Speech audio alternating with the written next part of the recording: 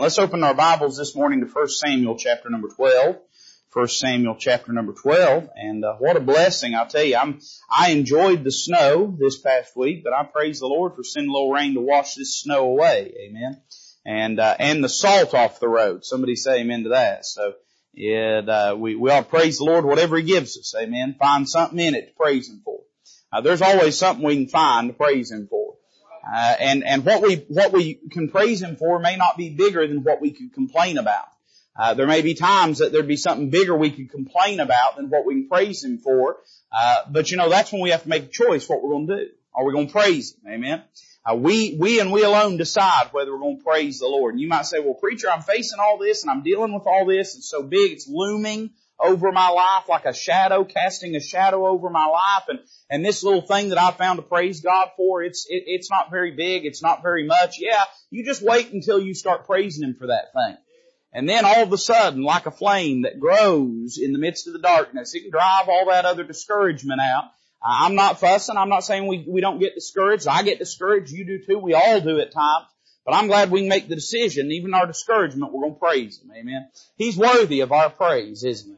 1 Samuel chapter number 12, and I'd like to begin reading in verse number 6. Now in our text, we have come to the final days of the public office and ministry of Samuel the prophet. And he is turning the reins of the leadership of the kingdom over from himself and his sons over to the newly appointed king over Israel, Saul. And the Bible says in verse number 6 that Samuel said unto the people, "It is the Lord that advanced Moses and Aaron, and that brought your fathers up out of the land of Egypt. Now therefore stand still, that I may reason with you before the Lord of all the righteous acts of the Lord, which He did to you and to your fathers. When Jacob was come into Egypt, and your fathers cried unto the Lord, then the Lord sent Moses and Aaron, which brought forth your fathers out of Egypt, and made them dwell in this place. And when they forgat the Lord their God, He sold them into the hand of Sisera, captain of the host of Hazor, and into the hand of the Philistines, and into the hand of the king of Moab, and they fought against them. And they cried unto the Lord, and said, We have sinned, because we have forsaken the Lord, and have served Balaam and Ashtaroth. But now deliver us out of the hand of our enemies, and we will serve Thee. And the Lord sent Jerubbaal, and Bedan, and Jephthah, and Samuel, and delivered you out of the hand of your enemies on every side, and ye dwelled safe. And when ye saw that Nahash, the king of the children of Ammon, came against you, ye said unto me, Nay, but a king shall reign over us, when the Lord your God was your king. Now therefore, behold, the king whom ye have chosen, and whom ye have desired. And behold, the Lord hath set a king over you. If ye will fear the Lord, and serve Him, and obey His voice, and not rebel against the commandment of the Lord, then shall both ye and also the king that reigneth over you continue following the Lord your God. But if ye will not obey the voice of the Lord, but rebel against the commandment of the Lord, then shall the hand of the Lord be against you as it was against your fathers." Dial me back a little bit, whatever's dialing me up. Let's dial me back. I don't think they can handle that much of me, amen. Verse 16, "Now therefore stand and see this great thing which the Lord will do before your eyes. Is it not wheat harvest today? I will call unto the Lord, and He shall send thunder and rain, that ye may perceive and see that your wickedness is great, which ye have done in the sight of the Lord, in asking you a king." So Samuel called unto the Lord, and the Lord sent thunder and rain that day. And all the people greatly feared the Lord and Samuel.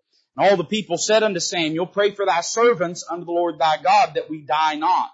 For we have added unto all our sins this evil, to ask us a king." And Samuel said unto the people, "Fear not, ye have done all this wickedness, yet turn not aside from following the Lord, but serve the Lord with all your heart. And turn ye not aside, for then should ye go after vain things which cannot profit nor deliver, for they are vain. For the Lord will not forsake His people for His great name's sake, because it hath pleased the Lord to make you His people. Moreover, as for me, God forbid that I should sin against the Lord in ceasing to pray for you, but I will teach you the good and the right way. Only fear the Lord and serve Him in truth with all your heart. For consider how great things He hath done for you. But if ye shall still do wickedly, ye shall be consumed, both ye and your king." Let's pray together. Father, we love you this morning.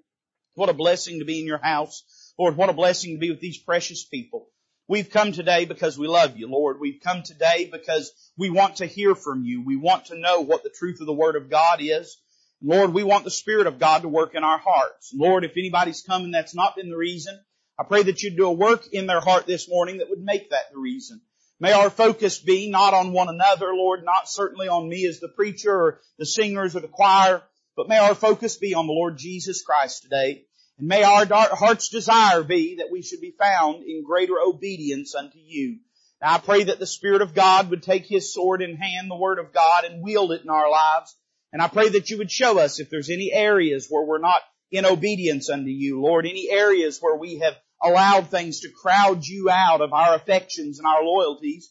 And Lord, I pray that you would encourage us, Lord, not to give up, not to quit, not to lay down, but to instead come to you, put that under the blood, get up and go on serving you. Let our life be a testimony of your grace and of your long-sufferingness and of your mercy. Father, we love you and we thank you for this day. May it honor and bless the Lord Jesus Christ, for it's in His name we ask it. Amen. In 1 Samuel chapter number 12, as we've said, we are standing at a transitional moment for the children of Israel. They have never before had a king. And God has been their king instead of a human king, a visible, tangible king. God has been their king. He has led them. He has protected them. He has guided them. He has provided for them. But they have reached a moment in their national history where they have decided that no longer is God enough. They now want a physical king. They've watched other kingdoms and other nations march out to battle with a glorious king at the head of their armies and great banners, terrible and terrifying, flying behind him. And they've said, we want that. We want to be like what the other kingdoms are like. We want to do what they do. We want to have what they have. Can I just pause and say this? When the child of God begins to look around at the unregenerate world and say, I want what they've got, we are setting ourselves on a path for destruction. When we begin to desire and covet what the world has. Now there are certain things that are not intrinsically wrong. The world drives cars. I don't believe it's wrong to want a car. The world wears clothes. And I don't believe it's wrong to wear clothes. Somebody say amen to that. But I do believe that there is a danger in coveting things that the world has and saying, I want those because I want to be like the world that is around me. And that's what Israel was doing. We could say this morning, that three important facts inform this passage. The first thing we notice is Israel's poor decision in verses 6 through 12. I know this is a good little chunk of scripture to read, but I want to give emphasis to something as we go back and read it. Look in verse number 6 with me. We'll begin there. Samuel said unto the people, it is, and underscore this, it is the Lord that advanced Moses and Aaron, and that brought your fathers up out of the land of Egypt. Now therefore stand still, that I may reason with you before the Lord of all the righteous acts of the Lord, which He did to you and to your fathers. When Jacob was come into Egypt, and your fathers cried unto the Lord, then the Lord sent Moses and Aaron, which brought forth your fathers out of Egypt, and made them dwell in this place. And when they forgat the Lord their God, He sold them into the hand of Sisera, captain of the host of Hazor, and into the hand of the Philistines, into the hand of the king of Moab, and they fought against them. And they cried unto, here we see it again, the Lord, and said, we have sinned, because we have forsaken the Lord, and have served Balaam and Ashtaroth. But now deliver us out of the hand of our enemies, and we will serve thee. And the Lord sent Jerubbaal and Bedan and Jephthah and Samuel, and delivered you out of the hand of your enemies on every side, and ye dwelled safe. And when ye saw that Nahash, the king of the children of Ammon, came against you, ye said unto me, O Lord, help us. Is that what it says? No. If you're following along in your Bible, that's not what they said. This is what they said. Nay, but a king shall reign over us, when the Lord your God was your king. Let me say the first thing that informs this passage is Israel's poor decision regarding the leadership of their life. You know, in your life and mine, when poor decisions happen, when we decide that we don't want to follow the Lord's leadership, when we want to have our own way or allow someone else to have sway and influence in our life, and Israel's troubles, they did not begin at this moment, but certainly they always began when they quit letting the Lord be the king of their life. Listen to me, child of God, this morning, if you want trouble in your life, you just take the reins and the scepter and the authority away from God and put it in your own hands. And I promise you, trouble will soon follow. You want to have a life that is blessed, a life that enjoys the favor of God, not just positionally, but practically. You want a life that is pleasant, a life that you have joy in. Then you take that authority and you put it in God's hands. and leave it with Him. They had made a poor decision. God had been good to them. He had delivered them out of Egypt. He had listened to their cries. He had answered their prayers. He had sent them deliverers. In fact, I would say this, and I love the way Samuel says it back in verse number 7. He says that I may reason with you before the Lord of all the righteous acts of the Lord which He did to you and to your fathers. I'd say this, the Lord's done a lot of righteous acts for us.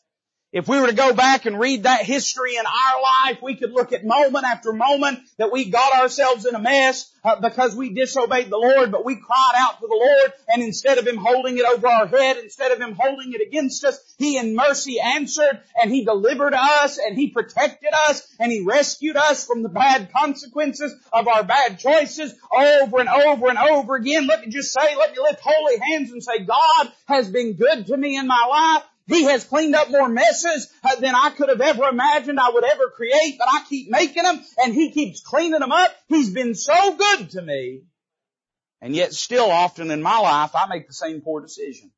Now the same episode has happened again. It's Groundhog's Day again. Their enemies have befell them because of their disobedience, and they should have done what they always did. They should have stopped and said, Lord, we've sinned, we've messed up, please deliver us. But instead, when Samuel comes to him, and I love the way this begins in verse 12, their statement to Samuel begins with the word nay. You say, preacher, what does that tell you? Well, it tells me this, that there was more to that conversation before that moment. When you answer the word no, you're replying to someone. And Samuel obviously had encouraged and exhorted the children of Israel to do as they always had done, to turn to God, to do what is right, to get their life correct, to submit their life to God. But instead of doing that, they say no. Not this time. This time we want to do things our way. This time we want to fix our own mess. And they say this, nay, but a king shall reign over us when the Lord your God was your king. You know, it's bad enough that they had rebelled against the Lord, but now they make it even worse by refusing the Lord's help. Well, I tell you, I don't know if Toby's preaching to anybody other than Toby this morning, but let me just preach to Toby a little while. How foolish I am in my life. And if you do this, and you probably do, how foolish we both are, that when we make a mess of things and God extends a hand of mercy, instead of us accepting that and saying, Lord, you're right, I messed up, I sinned, please forgive me. How often do we say, no thank you, Lord, I'll just fix this mess on my own. Yeah, you'll fix it. You'll fix that mess real good. Same way you fixed the first mess. Same way that you fixed up a big old mess. And you'll make it worse than it ever was. So Israel here makes a poor decision. They have sinned against the Lord. They have rejected God. Let me show you how good God is. Because it's not only Israel's poor decision that informs this passage, but it's also Israel's present situation in this moment. Verse number 13. Now I'll tell you what I would have said if I was God. I would have said, all right, just go wreck yourself then. Just go make a mess of your life and you'll just prove me right. Look what God says. Verse 13. Now therefore, behold the king whom ye have chosen. He points over at Saul, and whom ye have desired. And behold, the Lord hath set a king over you, just like you've asked. He says this, if ye will fear the Lord and serve Him and obey His voice and not rebel against the commandment of the Lord, then shall both ye and also the king that reigneth over you continue following the Lord your God. But if you will not obey the voice of the Lord, but rebel against the commandment of the Lord, then shall the hand of the Lord be against you as it was against your fathers. What a gracious God we've got. This is what He says. He says, you've messed up, but failure is not final, and you can make the choice from this moment forward to do right and to please me. Listen, God's so much better to me than I would be to me. He's better to you than you would be to you. He's better to me than you would be to me, and better to you than I would be to you, because any of us would reasonably say, you've made this mess, now live with it. You've made your bed, now lie in it. But God instead says, you have messed up, you have done wrong, you have sinned, but I'm willing to help you get right and do right and live right if you'll make up your mind to serve me. See, the reality is this, we tell ourselves, when we've sinned and messed up, that there's nowhere to go but down. But that's a lie straight from the devil's lips. I don't care how you've messed up. I don't care what you've done. You have the decision right now in this moment to get your life right, to ask God's forgiveness, to commit your life to the Lord, and to go on and serve Him and make your life count for His glory. See, they had made a bad decision, but now they had a present situation. What were they going to do with this decision? Now look at verse 16. God warns them something. It says this, now therefore stand and see this great thing which the Lord will do before your eyes. Is it not wheat harvest today? I will call unto the Lord, And He shall send thunder and rain, that ye may perceive and see that your wickedness is great, which ye have done in the sight of the Lord, in asking you a king. So Samuel called unto the Lord, and the Lord sent thunder and rain that day, and all the people greatly feared the Lord and Samuel. Now this is an interesting miracle that takes place. And it would be tempting to just gloss over it, to read this as merely God expressing His power, expressing His miraculous ability. But there's something floating in the background here that I think is worth noticing. God could have done this in 1,000 ways. Oftentimes when God wanted to display His presence and His power, if they had made a sacrifice as Elijah did on Mount Carmel, He would answer by fire. He would send a ball of fire from heaven, consume that sacrifice. God is very distinct and descriptive in the miracle He performs here. You notice how Samuel points out that it's wheat harvest on that day. You'll remember if you're a student of the Bible that when the Bible talks about rain in the land of Israel, it always talks about 2 wet seasons in the land. It'll talk about the former and the latter rain. And in between those rains, they would have the harvest time. And so it's not like here where it might be snowing 2 days ago and raining today. We might all be water skiing tomorrow. We don't know what's going to happen in Tennessee. In the land of Israel, the weather was much more consistent. And so it was not uncommon months on end for them to not get any appreciable rain. And it's evident on this day that it's not a rainy or cloudy day because they're out in the field harvesting on this very day. In fact, the last thing anyone could have imagined would have happened when they looked up at those beautiful blue skies was that thunder and rain would all of a sudden burst forth and ruin that day. It's interesting that God uses this miracle. And when He does this, the Israelites understand what God is saying because they reply that they had done great wickedness unto the Lord in verse number 19. And Samuel says the reason God's doing this is to show you how great your wickedness is. The fact is it was very unusual to get rain in harvest season. Proverbs 26:1 sort of reinforces this, says as snow in summer and as rain in harvest, so honor is not seemly for a fool. In other words, this was very unusual. It was a rare occurrence. What is God teaching them? I think He's teaching them this. It don't matter how blue the skies are. When God wants to send rain, He can send an absolute torrent. In other words, I think God is expressing to them, we've seen their poor decision, their present situation, but I think He's wanting to remind them of their precarious position.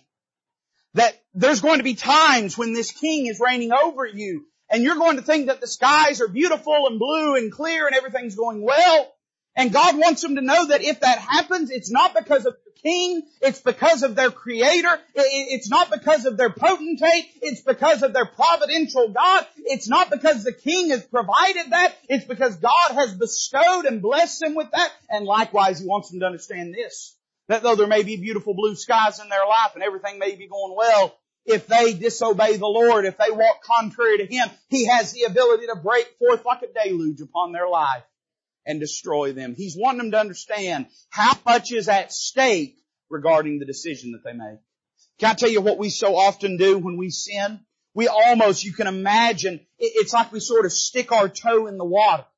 And if we don't immediately get scalded or freeze to death, we begin to sort of ease down into it. Very often we'll commit a sin and then we wait for the lightning bolt to strike. And then very often, because God is a gracious God, His judgment doesn't happen like that in our lives. Oftentimes He's long-suffering and we may sin and feel like we've gotten away with it. Now we don't get away with anything. Your sin will find you out. But we think because God doesn't just drop the hammer on us immediately, we must have got away with that. God wants them to understand that none of that is lost on Him, and they may feel like they are safe. They may feel like they are secure. But king or no king, if they walk in disobedience to Him, they are asking for only heartache.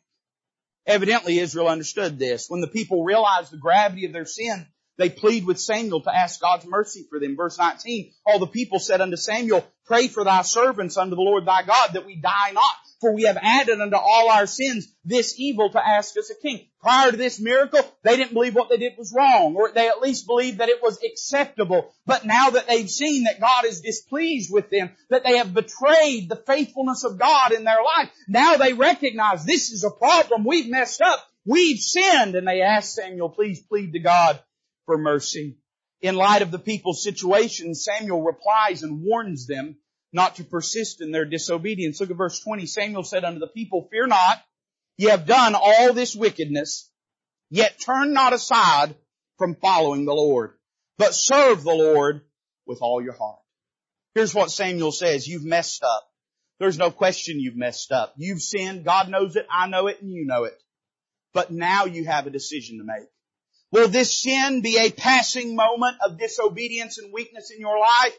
Or will it be the beginning of a trail of disobedience and rebellion against God? We could say it this way, that Samuel warns the Israelites against leaping, you ever heard this phrase, out of the frying pan and into the fire. I want to preach to you on that thought this morning. You may have messed up, but don't make it worse.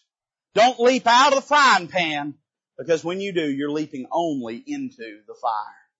How often are we tempted when we mess up in life to just throw caution to the wind and take a nosedive straight into despair, discouragement, and disobedience? I've got news for you. Listen, child of God, it don't have to be like that. You may have messed up, but you don't have to be messed up.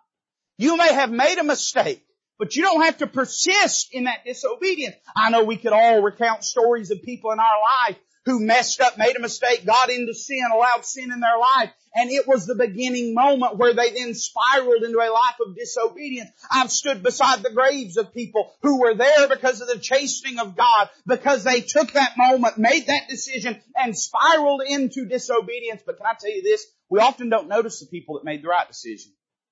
You know why? Because not as big a deal is made out of it. In fact, if you're here today in obedience to God in your life, I'm not going to say perfect obedience. There's always areas that we could be walking closer to God. But if you, on the whole in your life today, you say, I'm in my relationship with God, I can pray to Him. I don't know of anything that is wrong in my life. I don't know of anything in my life that is sin, that is acknowledged and unconfessed. That is because you made the decision when you sinned to not stay in that sin and to instead get it right with God. So it tells me this, you may have messed up, but now you have a decision to make.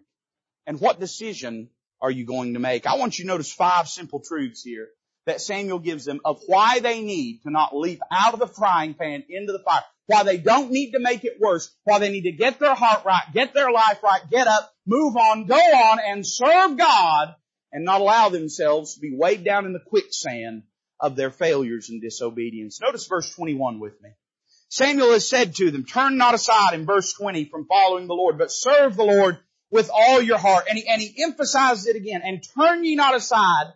He says this, for then should ye go after vain things, which cannot profit nor deliver, for they are vain. Number one reason that you need to ask God's forgiveness, you need to get up, you need to move on. You don't need to indulge the sin that you have stumbled into. You don't need to indulge the guilt that you feel. Instead, you need to ask God's forgiveness and get up and go on, is because number one of the path that awaits you. You know what we all tell ourselves? We all tell ourselves that there's a little more fun sinning to do before we want to get right. Now, you may not be like me. I hope you're not. I'd be terrified to pastor a church full of people just like me. But if you're anything like me, I tend to view, and this is an incorrect perspective, but I'm being truthful with you, I tend to view my relationship with God like a slate. That whenever it is marred, whenever a mark has been made on it, the slate is marred. And until it's wiped clean, because I've gone to the Lord and confessed that and asked God's forgiveness, that mar is there. But here's the problem when you have that perspective. Why not draw a little more since it's already messed up? Why not go a little further? I mean, hey, you're already done messed up, made a mistake. Why not indulge a little bit in whatever that temptation or that sin is? Why not go a little further? You're going to wind up going to God anyway. He's going to wind up forgiving you anyway. So why not indulge that for just a little while? I'm confessing to you my own infirmity this morning. But can I tell you the reason why we should not do that? Because there's nothing but further heartbreak and sorrow and misery that waits down that path. Notice how he says this. He says, you'll go after vain things. That means empty. Can I tell you, sin won't fulfill you?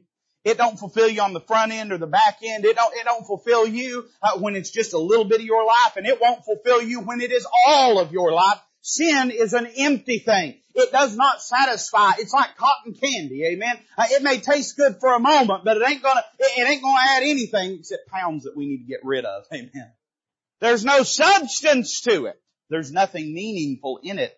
He says you'll go after vain things. And then he describes why they are vain. He says, which cannot profit nor deliver.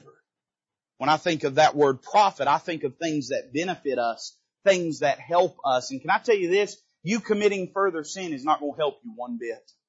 It's not going to make you feel better. It's not going to add anything to your life. I know the devil and the flesh and the world all want you to believe that everybody out there that's having a good time is having a good time because they're living in sin. Now, you and I both know that all that glitters is not gold. We've seen the end of that story. Listen, we're not gentle little lambs that have not seen the heartbreak that sin does in people's lives. Why is it so hard for us to learn this? Listen, that down that road there is nothing that we need. You know, you look at the prodigal son and there wasn't a single thing that he took back with him from the far country except for scars and better sense. That was it. We don't have no report of any of glorious treasures that he procured while he was in the far country. We don't have any examples of great culture that he experienced when he was in the far country. When he comes back broken and bankrupt. The reason why is there's nothing down that road that can profit you. The devil tells you there is, but I'm sorry, there is not. There's no help down that path. Then I would say number 2, there is no healing down that path. He says this, those things that it's going to lead you to, they'll not deliver you. Now this was very meaningful to the children of Israel. Remember the context here.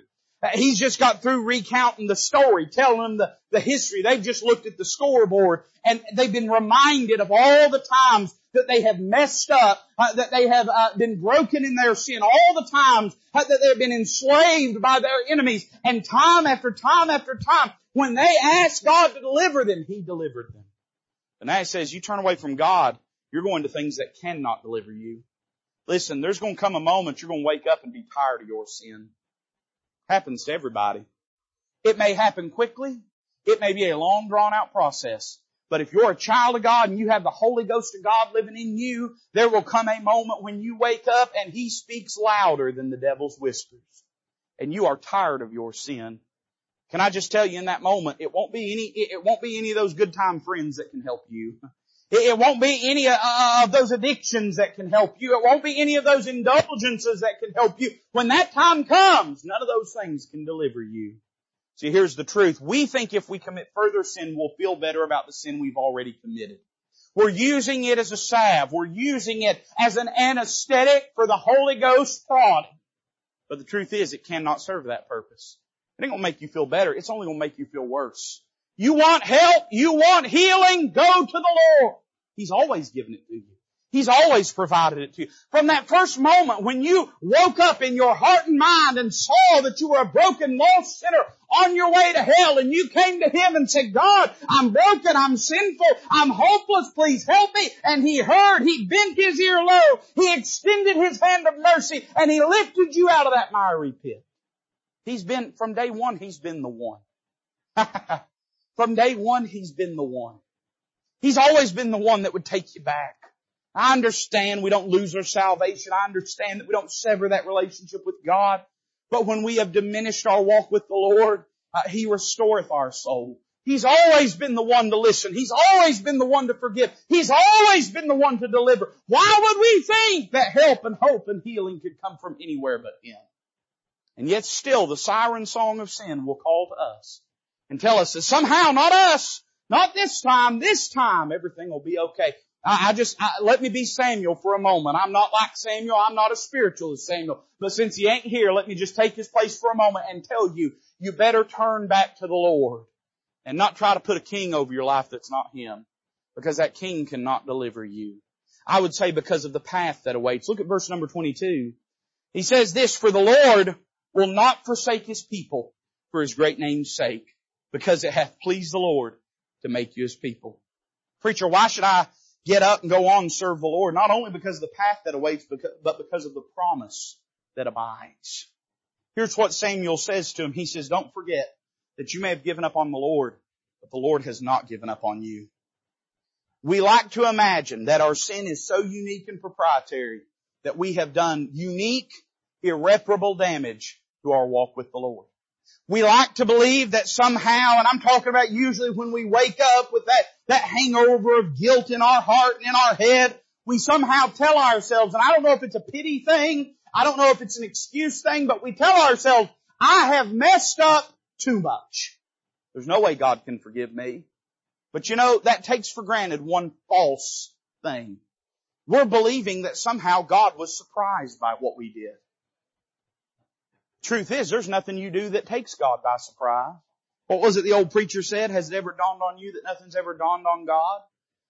He knew about your sin before you knew about your sin. You're the one showing up late, not Him. He already knew. You're the one that just woke up and realized you messed up. He knew you messed up before the walls were framed. And yea, I would say even when He saved you, He knew about that very sin you were going to commit. Now, if we love the Lord the way that we ought to, we're not going to take that as license and permission to do wrong. But we are going to take it as a token of His grace and of His immutable character and of His faithfulness. We're going to look at it and say, hey, listen, what He said still holds. He told me He loved me when I was a broken sinner. And what He said still holds. He said, come unto me all ye that labor and are heavy laden, and I will give you rest. And that still holds. He said, any that come unto me I will in no wise cast out. And that still holds. All the things that He said to us, those promises still abide. Why can we be sure of that? Well, notice first off, there's the promise of His presence. For the Lord will not forsake His people. And I like this next phrase, for His great name's sake. You know, any theological system that departs from the grace of God as the foundation for our salvation makes some fundamental errors regarding God's character. For a person to believe they can work their way to heaven, they have to believe that they somehow can stand in the place of God and perform actions so righteous that they would be accepted in the eyes of God. By the same token, for a person to believe they could lose their salvation is for them to suggest that they could be so righteous they could keep their salvation.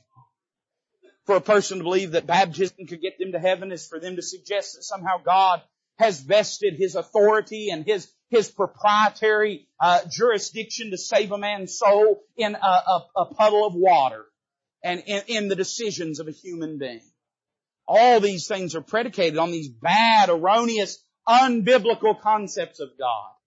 Can I tell you this, in that moment when you've sinned and you've messed up, and the flesh and the devil and the world whisper to you, that's it, you're broken, you're tainted, you're ruined, God's done with you, God's going to throw you away. That's to presume that the reason God ever saved us was because we were good in the first place. Fact is, He didn't save us because of us. He saved us because of Him. It is in response to the promise of His grace. He didn't save me because He's not picking out a baseball team. He didn't look down and say, well, that boy can play right field. Let's save him. That's not how it worked. No, He looked down and He saw who I was. He saw my frame, but I'm but dust. And He said, out of my abundant grace and love and mercy, I will save them.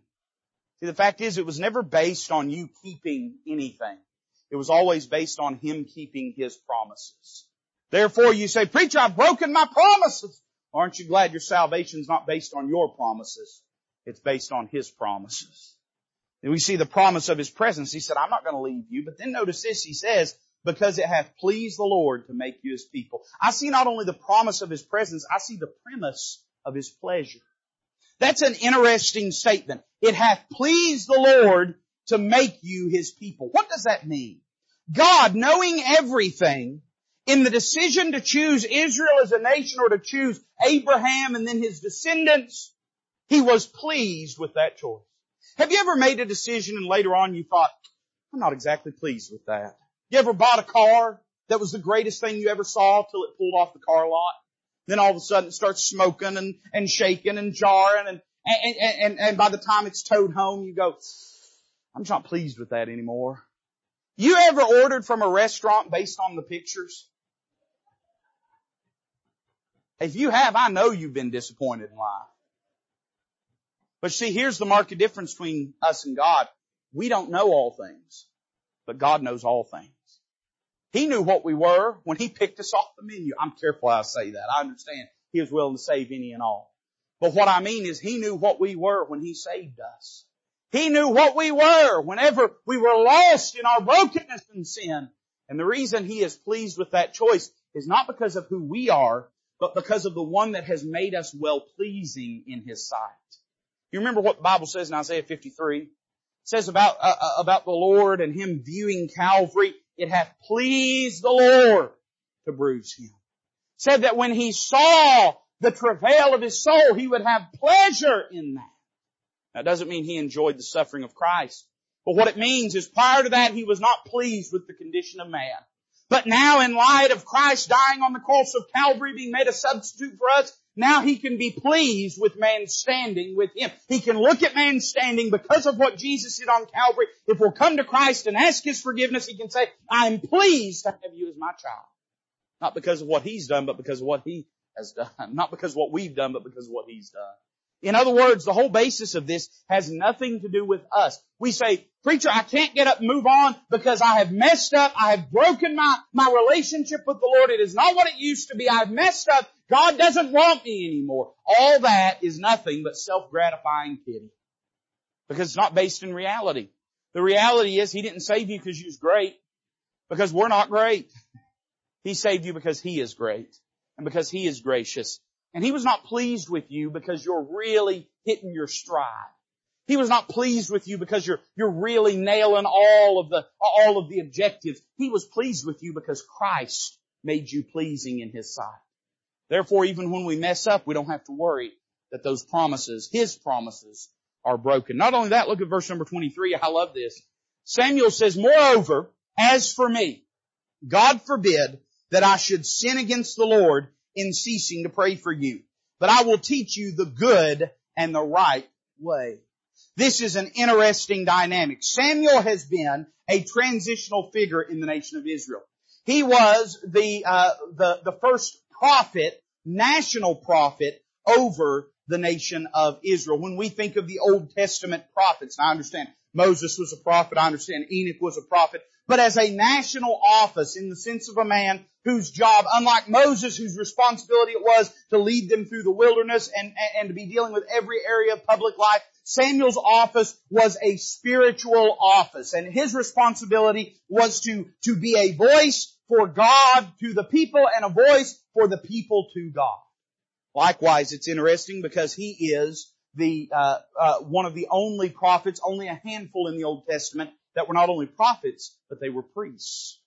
Not only that, he is the representative of God during a period of time when God is king over the nation of Israel. In fact, we could say that in his capacity, he almost functioned as prophet, priest, and king. Now there is a closing moment to his office, and here's what he's doing. He's saying, I'm going away.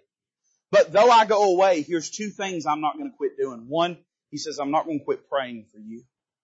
I'm going to keep praying for you. Every day I talk to God, I'm going to lift your name up to the Lord. He said, here's the second thing I'm not going to quit doing. I'm not going to quit teaching you as God gives me opportunity, the truth of the Word of God. Now, let's see if we can just use our sanctified imagination. Let's see if we can squint a little and see if there's more here. So here's Samuel. He is the first prophet over the land of Israel. He is the last prophet before a king steps onto the throne. So he uniquely stands in this situation where he is the representative of the king who is God. And he is also a priest. So he is prophet, he is priest, and he is king. He has had an earthly ministry in the nation of Israel. But now he is leaving that earthly ministry. And now his ministry will be solely the ministry of intercession and instruction for the people of God. You know who that sort of reminds me of? That sort of reminds me of the Lord Jesus. Because he was prophet, he was priest, he was king, he had an earthly ministry of 3.5 years in the land of Israel, but then when that ministry was completed, he left that place and now he's seated at the right hand of God the Father, and the Bible says he ever liveth to make intercession for us.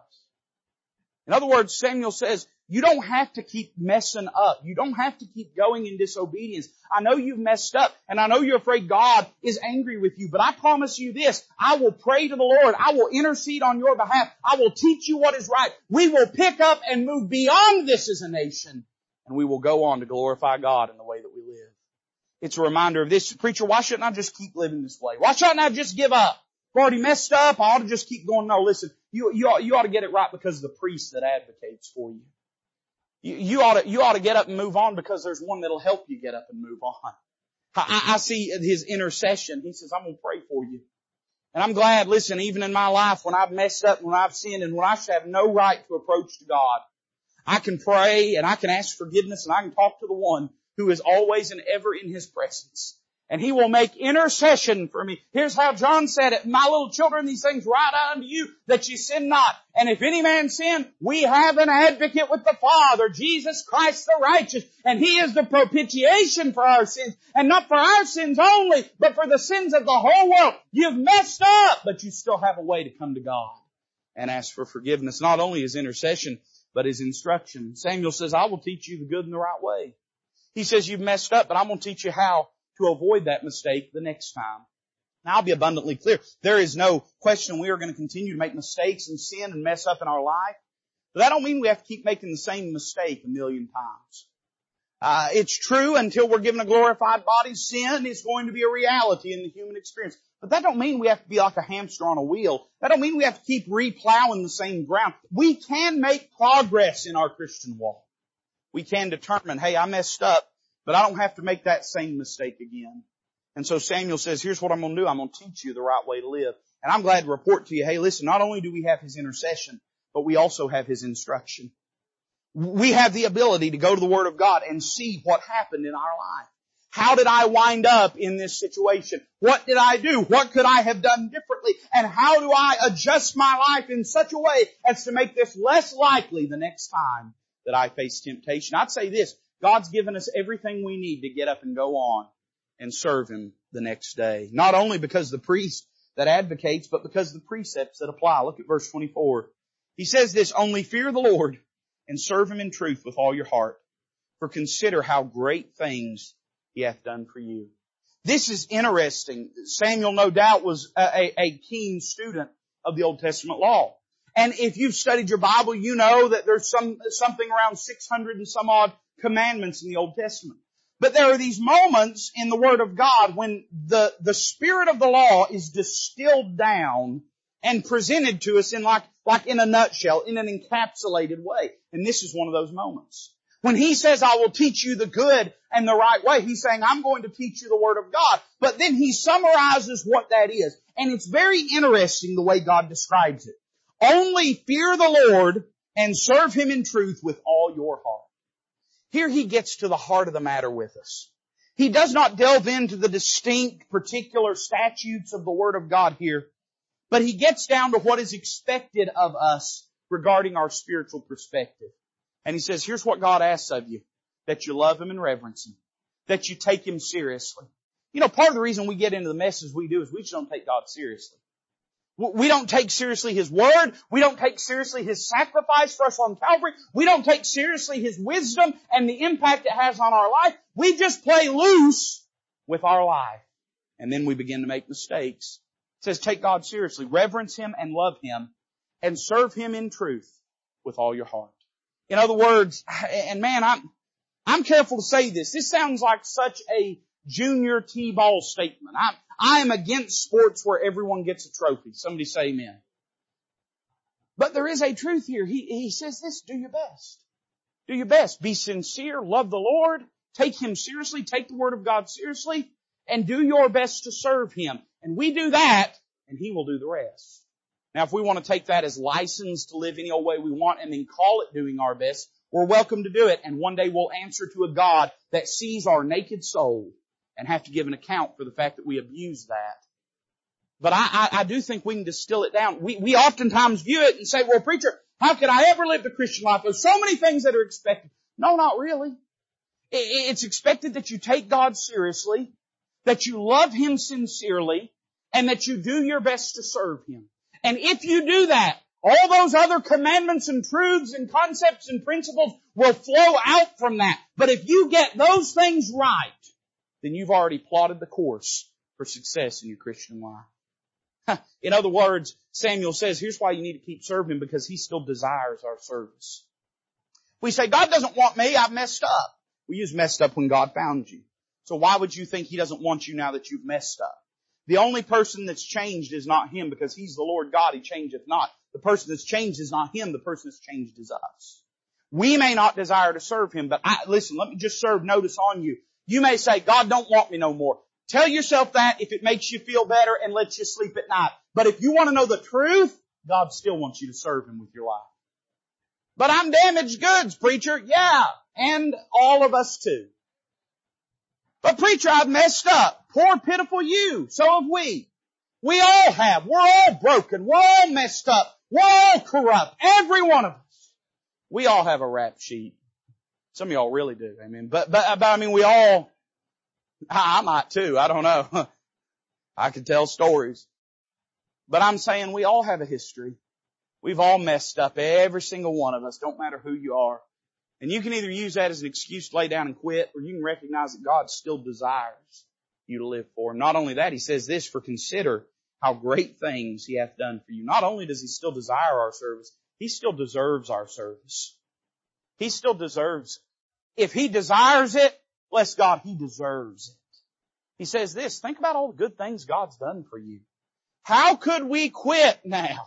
He's been too good to us. He's done so much for us in our life. And even though we might look at our life and view ourselves second class, and I don't think God views anybody that way, but we might view ourselves that way. We might view ourselves as broken and twisted and second class and damaged goods. But even if we do, shouldn't that make us want to serve Him more and not less? I don't know about you, I've got a philosophy in life. I would rather have a lot of pretty good food than a little bit of excellent food. We're a little Caesar's house. Somebody say amen. I'd rather have a lot of pretty good food than a little bit of really good food. But I will say this, if you bring me pretty good food, you better bring me a lot of it.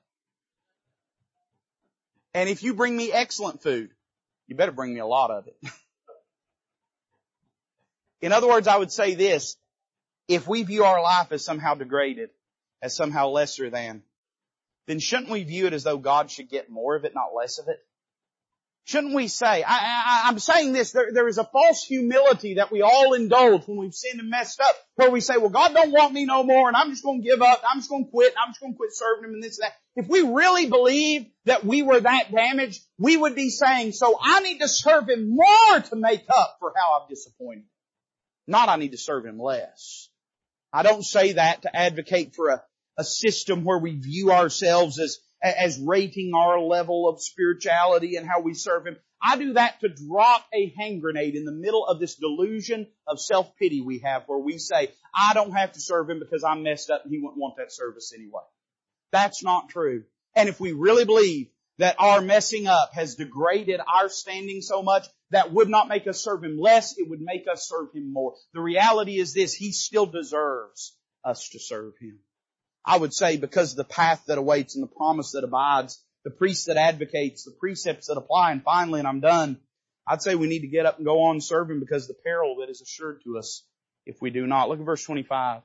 Samuel says this, but if ye shall still do wickedly, ye shall be consumed, both ye and your king.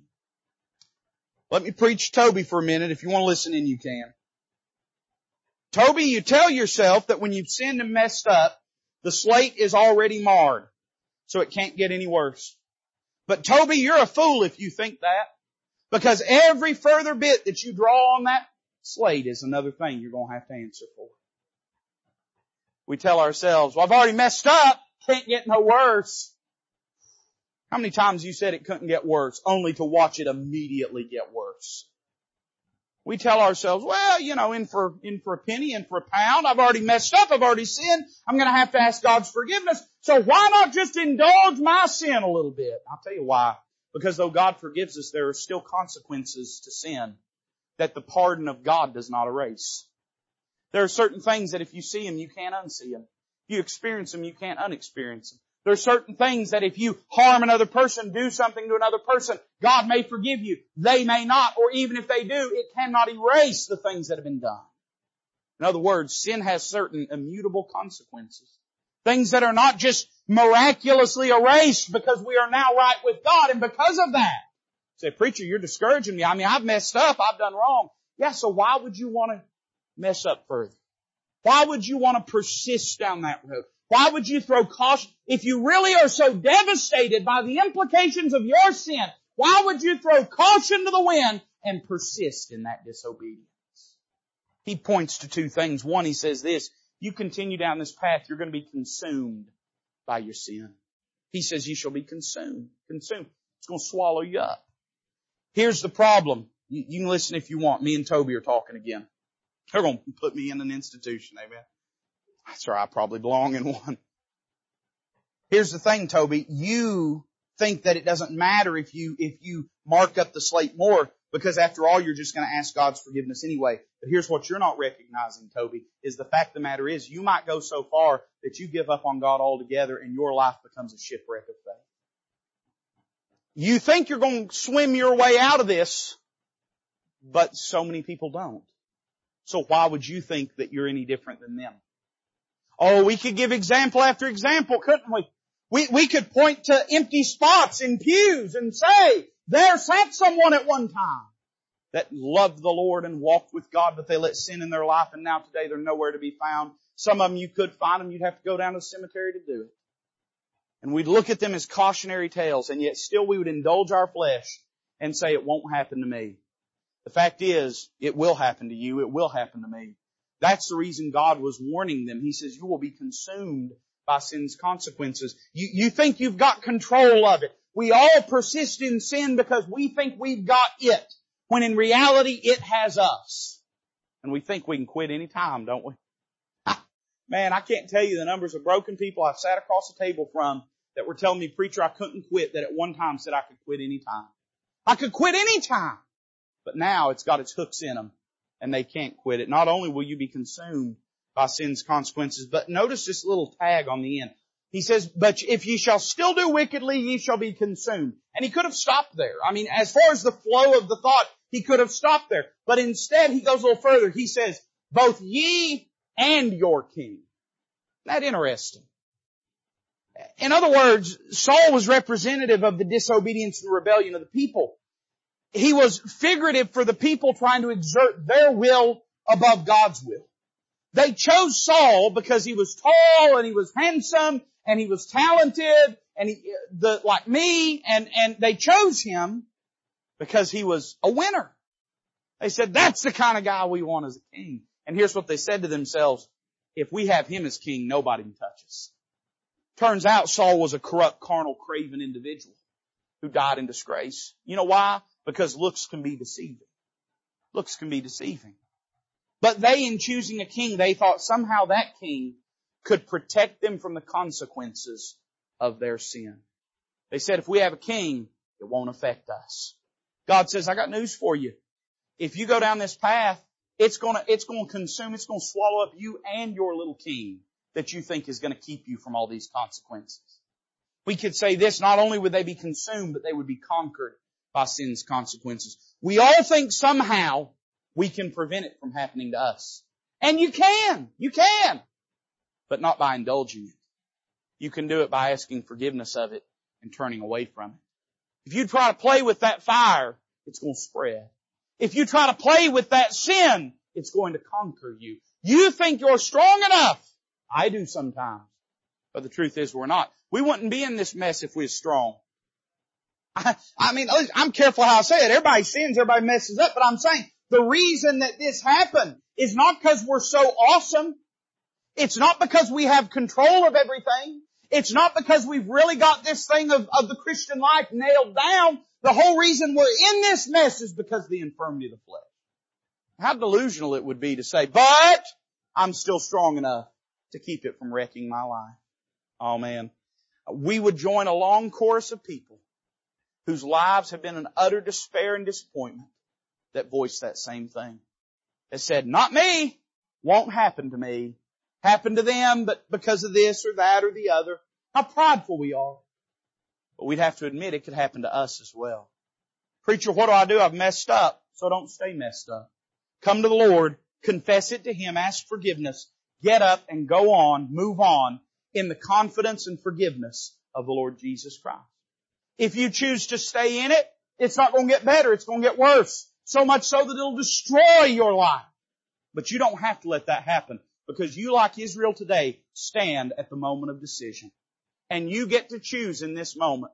Preacher, I've messed up. God wouldn't forgive me. And even if He forgive me, my life's still going to be a mess. Oh no. He would even be willing to bless your life in spite of your mistakes if you would commit it unto Him in this day, in this moment. Just like He said to Israel, you go on and serve me, I'll bless you and I'll bless your king. But if you don't, then your King cannot save you from it. And likewise, you and I, if we go on, if we persist in our disobedience, we're just jumping out of the frying pan into the fire. We're going from a moment of heartache to a world of heartache. We don't have to live that way. Praise God, by His grace, we don't have to live that way. But the choice is ours. Let's bow together this morning as a musician comes to play. And listen, I want you to slip out of your seat if God dealt with your heart. Don't wait for the first note to be played. Come down here and find a place right now. I'll tell you how your flesh will do you. If your flesh can bully you for just a few moments, that's all it'll take. So don't listen to the flesh. Don't give it even a moment of attention. Come down, find a place at this altar, and let God have His way and will in your heart and in your life. Father, bless this invitation. May it glorify the Lord Jesus. We ask it in His name.